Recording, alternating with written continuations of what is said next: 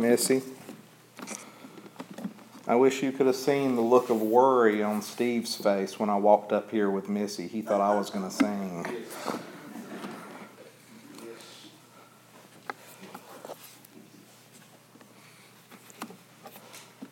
If you would, open your Bibles to the Gospel of John, chapter 9.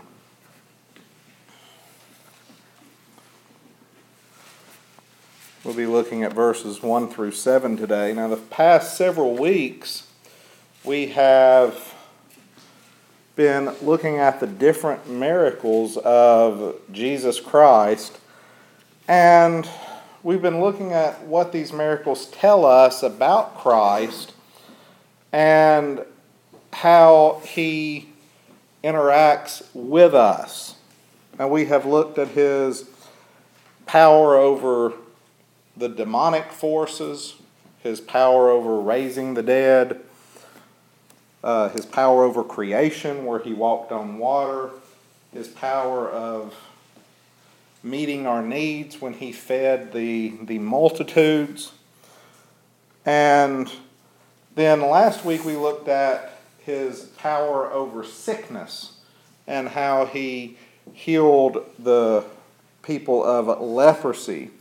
And these miracles not only prove how He interacts with us and how He deals with our different needs, it also proves His deity.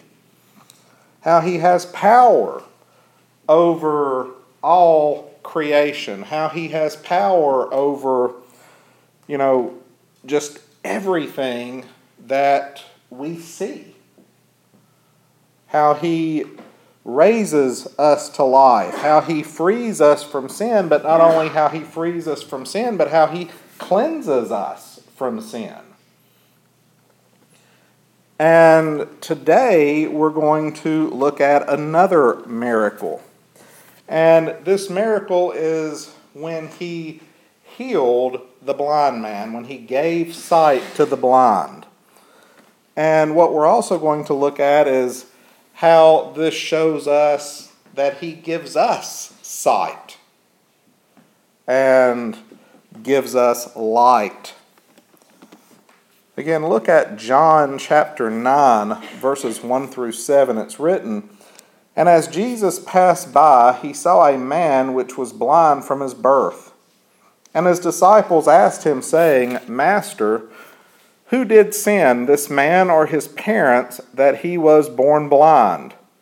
Jesus answered, Neither hath this man sinned, nor his parents, but that the works of God should be showed on him. I must work the works of Him that sent me. While it is day, the night cometh when no man can work. As long as I am in the world, I am the light of the world. As soon as He had thus spoken, He spat on the ground and made clay of the spittle, and anointed the eyes of the blind with the clay. And He said unto him, Go wash in the pool of Siloam, which is by interpretation sent. He went his way, therefore, and washed, and came again seeing." Let's go to the Lord in prayer. Our most gracious and loving Father, Lord, as we come before You, just ask Your blessings upon the reading of Your word. And Lord, I just pray that You would be with us today as we worship. Just illuminate Your word for us. And Lord, if there is anyone here today that doesn't know You as Lord and Savior, I just pray, Lord, that You would just speak to their hearts. And just let them see their need for You, Lord, and just save today. And Lord, I just pray that, again, You would be with those that could not make it today, those that may be sick and shut in, those that have lost loved ones, those that might be traveling, Lord. We just lift each one up to You, Lord, and just ask Your blessings upon each one. Lord, I just pray that You would be with me today and give me the words to say. Let the words that are spoken be Your words. And Lord, just bind down Satan and let him have no part of this service. We just ask this in Your Son's precious and holy name, Jesus Christ. Amen. Now, when we look in the Gospels, this is not the only account of Jesus healing the blind. If you look over in Mark chapter 8, you see where He heals someone that was blind. And in 8:22 through 26, He heals a blind man in Bethsaida. But then you also have the account in Matthew, Mark, and Luke where he heals Bartimaeus. You know, in Matthew 20, you see the account of Bartimaeus, 29, I think it's 29 through 34. You see the account of Bartimaeus, and then in Mark 10, you see the account of Bartimaeus, and then in Luke, and I think it's Luke 18, where you see the account of Bartimaeus. So we see the different accounts of him healing the blind. Now, here we see Jesus healing someone, and it points out that the man had been blind from birth. This man was blind from birth. And the disciples, when the disciples see the man, when they're passing by, look at what the disciples ask Jesus.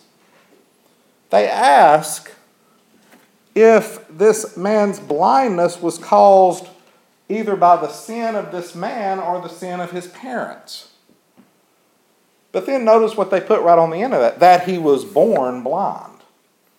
See, the Jews had a belief that even in the womb, someone could commit sin. So they were wondering if this man had sinned before he was ever born, because they believed that being born blind, deaf, mute, or lame was because of sin. But notice how Jesus ends that belief here. He says it's neither because of this man's sin or his parents that he was born this way. Sin did not cause this. But instead, if you notice what Jesus says, he says it's because that the works of God might be seen. That the works of God might be shown upon this man. He was born blind not because of sin. He was born blind so that God would be glorified in his healing. But we also see something else in Jesus healing the blind. If you turn over to Isaiah chapter 35, in Isaiah 35 it talks about the Messiah. That's a chapter that is filled with prophecy concerning the Messiah. And when John the Baptist sent his disciples to Jesus, remember they asked Jesus, are you the one or should we expect someone else? Jesus quotes from from Isaiah 35. He says, go back and tell John that the blind are receiving their sight, the deaf are hearing, the mute are speaking, the lame are walking. Just paraphrasing what Jesus says, he quotes from that chapter. So Jesus healing the blind man was a fulfillment of Isaiah 35:5, where it talks about how the blind would receive sight when the Messiah came. Because if you look back in the Old Testament, nowhere in the Old Testament do you see anywhere where the blind receive sight. Nowhere in the Old Testament was anyone healed of blindness, yet here we see Jesus fulfilling prophecy. We see Jesus showing the power of God. We see Jesus healing the blind receiving sight. And as Jesus says, he is going around working the works of the Father, doing the works of God the Father.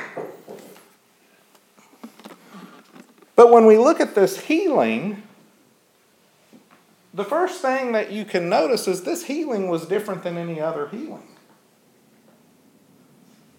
Look back in verses 1 through 7. Do you notice something? This man never asked to be healed.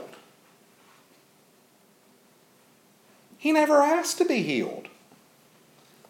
The disciples were just talking to Jesus about him. Who did the sin, this man or his parents? And Jesus said none of them had sinned.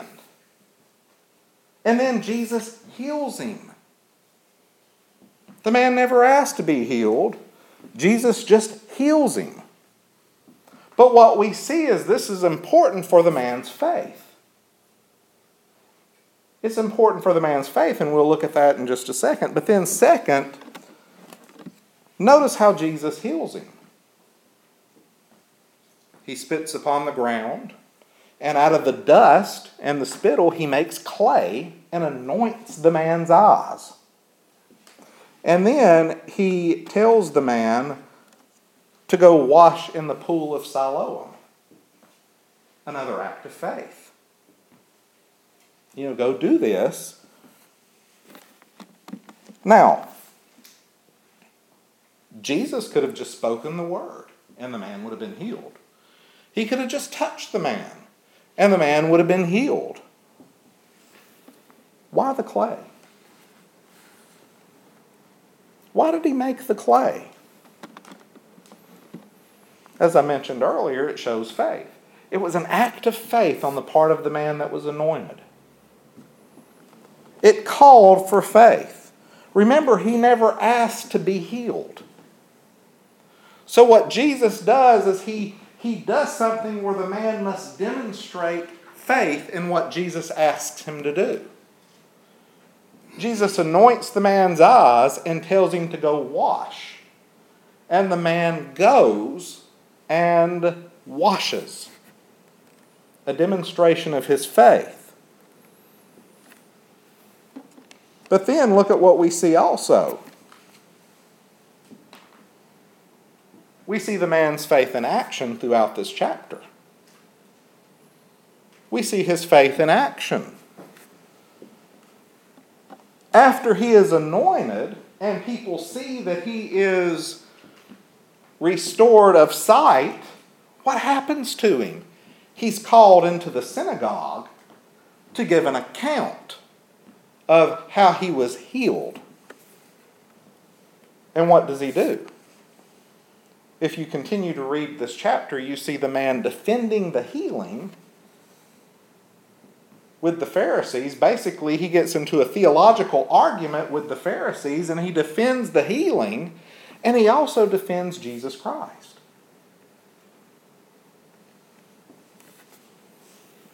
And then what happens to him? Because the Pharisees did not want to hear this, because they had already made up their mind that Jesus was a sinner, because he was healing people on the Sabbath, they cast this man out of the synagogue. And then how does the chapter end? The chapter ends with this man worshiping Jesus Christ.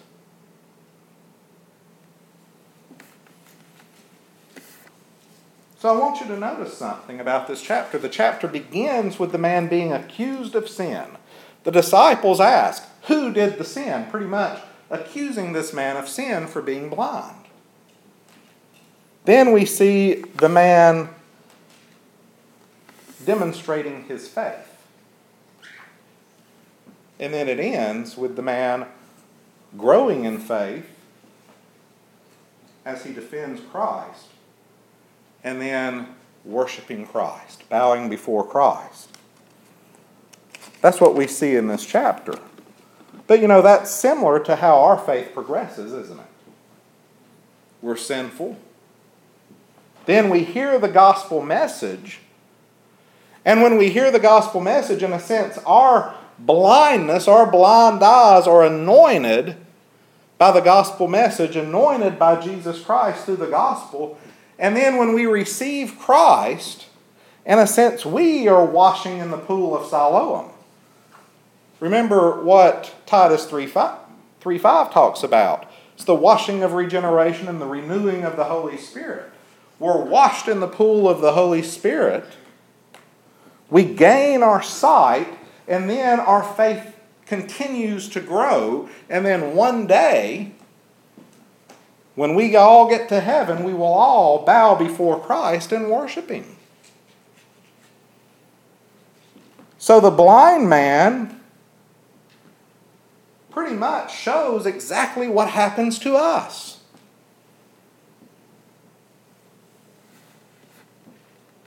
It has to start with faith. And then as our faith grows, it ends with us worshiping Jesus Christ. But then second, just as a little aside here, on the spittle with the clay,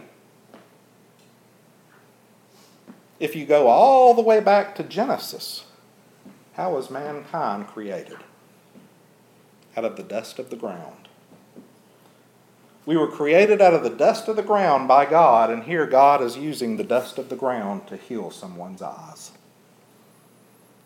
restoring sight to someone who is nothing but dust. It shows Christ's power in creation through this healing. Again, it points to Jesus being the creator of all things because he uses the same substance that he created man to heal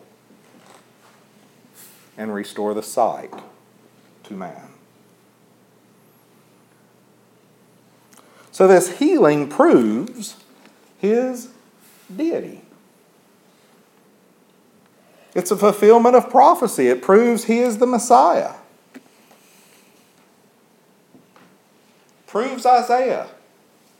What Isaiah said the Messiah was going to do. We have Jesus performing that miracle. But spiritually it proves something else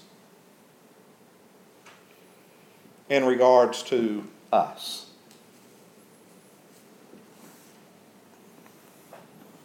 Remember how I said the blind man was pretty much a good description of our faith? And how we grow in the faith? How we start out blinded by sin, blinded and kept away from the light of God because of sin? And then Christ restoring this man's eyesight proves that when we go to him, he can restore our sight and give us spiritual sight, opening up our eyes to his light. Well, that's what Christ does. That's what it does for us spiritually. Jesus gives us spiritual sight. Just as he healed this blind man, he heals our spiritual blindness. And he gives us spiritual sight. Look at what he tells the disciples. In verse 5, he says, "As long as I am in the world, I am the light of the world." When this man washed in the pool of Siloam, what was the first thing that he seen? That he would see? Light. The first thing he saw was light. If you look in Mark chapter 8, what's the first thing that the man sees? He sees light. He looks up and he sees light, and then he says, "I see men as trees walking." He saw light.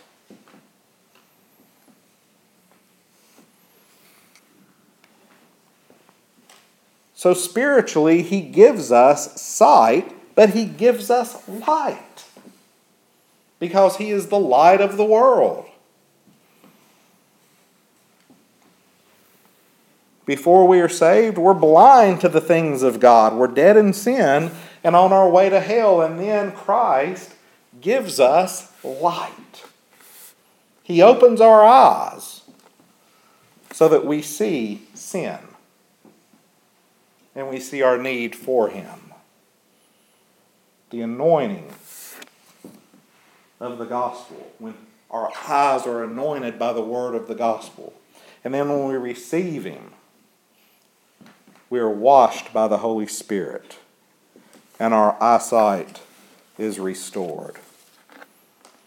We see our need for him. Just as the blind man. And then we worship Christ as we continue to grow in the faith. Christ heals our spiritual blindness, opening our eyes so that we see his light. But we see the same thing with this blind man. Look at verses 35 through 38. Look at what it says. When Jesus heard that they had cast him out, And when he had found him, he said unto him, Dost thou believe in the Son of God? Dost thou believe in the Son of God? And he answered and said, Who is he, Lord, that I might believe in him? Now, why does he ask that question? Because he had never saw Jesus Christ with his eyes. The first time he had met Christ, he was blind. And Christ tells him to go and wash, and he washes. And then he hadn't seen Christ again until this moment. And when Christ says, Do you believe in the Son of God? He says, Who is he that I might believe on him? And then Jesus tells him, Both thou hast seen him, and he it is that talketh with thee.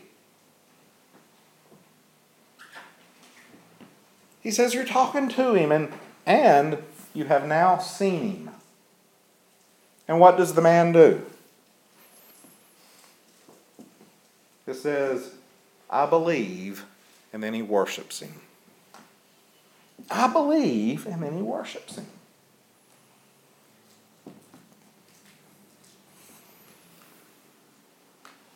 You know, we hear the gospel, we need to be asking the same thing. Who is this Son of God that the gospel speaks about? Who is he? That we might believe in him. When we hear the gospel and our eyes are anointed, and then when we have this faith that Christ gives us, we need to be believing on him. Because remember what it says, faith cometh by hearing, and hearing by the word of God. It is God that gives us the faith to believe. Instead of rejecting Christ, we need to believe and use the faith that God gives us when our eyes are anointed, so that we can believe on him. Because just as he opened the eyes of the blind, he can open our eyes. And he can open our eyes to his light and to salvation.